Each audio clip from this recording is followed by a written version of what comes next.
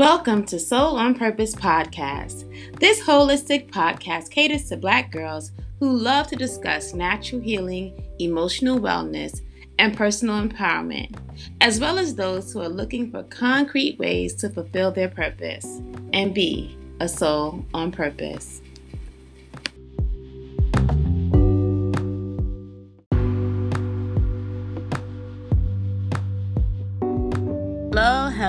Hello. I am back, and it's been a long time. Now, I wasn't going to come back until after school started, but I decided to come back a little earlier because I wanted to make sure that I touched base with you and gave you an update. Now, my last podcast was a podcast about health. It was about taking control of your health and firing your doctor if need be. What I have realized in these years of living and growing up as a Black woman, a lot of times the healthcare industry seems to just want to give us medication or surgery. And that is just not what I am trying to do with my life in general. Get cut or take a bunch of medicine. It's just not my whole lifestyle or my worldview or how I see myself in this world. So I have been investigating and really doing my research on what's been going on with my health as of late. Check out the last podcast to see what has happened before. What's happening now is I have some checkups coming up and I have an actual procedure set up. So some things have actually changed over the past couple of weeks. Now, hopefully the procedure that I'm getting ready to have done, which does not involve me being cut in any way except for getting a fibroid removed, I'm hoping that it will help stem the anemia. And talking to my father, my only living actual parent, he stated that I was anemic when I was born. So I've always been low on iron, which is something that I didn't even know. And I've always really not been fond of meat. So me not being a meat eater, then me having a really heavy menses, I think that I was just really just doomed to feel like I was slowly fading away at some point in my life. And then the stress and the eating of dairy, I believe, and other things that were going on in my life may have caused the fibroid itself. Now, the fibroid has not grown at all. It's still really small. It's about 2 centimeters, about the size of the tip of your finger.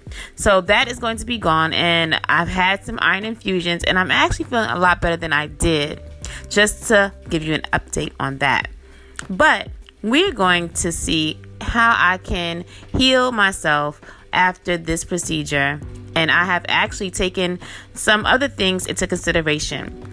I've purchased a tea called Food for the Blood from upfillblends.com. Now, this blend is supposed to help not only clear your blood, but it's also supposed to be based on Dr. Sebi's formula.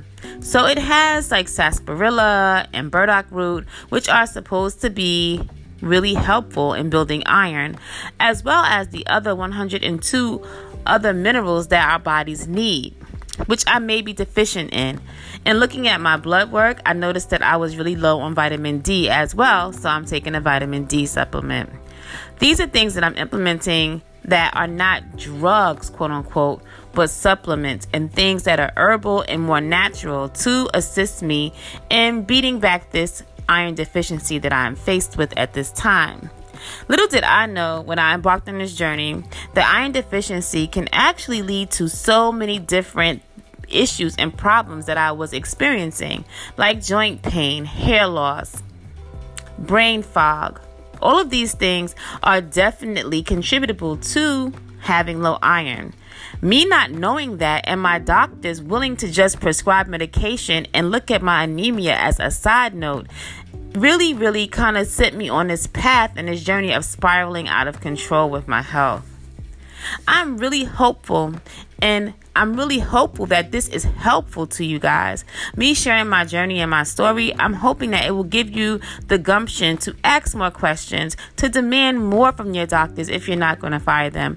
I actually have an appointment with a functional medicine doctor the week of my birthday, because at this point I feel like, hey, I need some different kind of care. I'll let you know how that works out.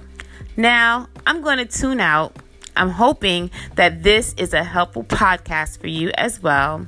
And this, of course, is another health and wellness Soul on Purpose podcast. Please have a great Sunday evening, and you stay a soul on purpose.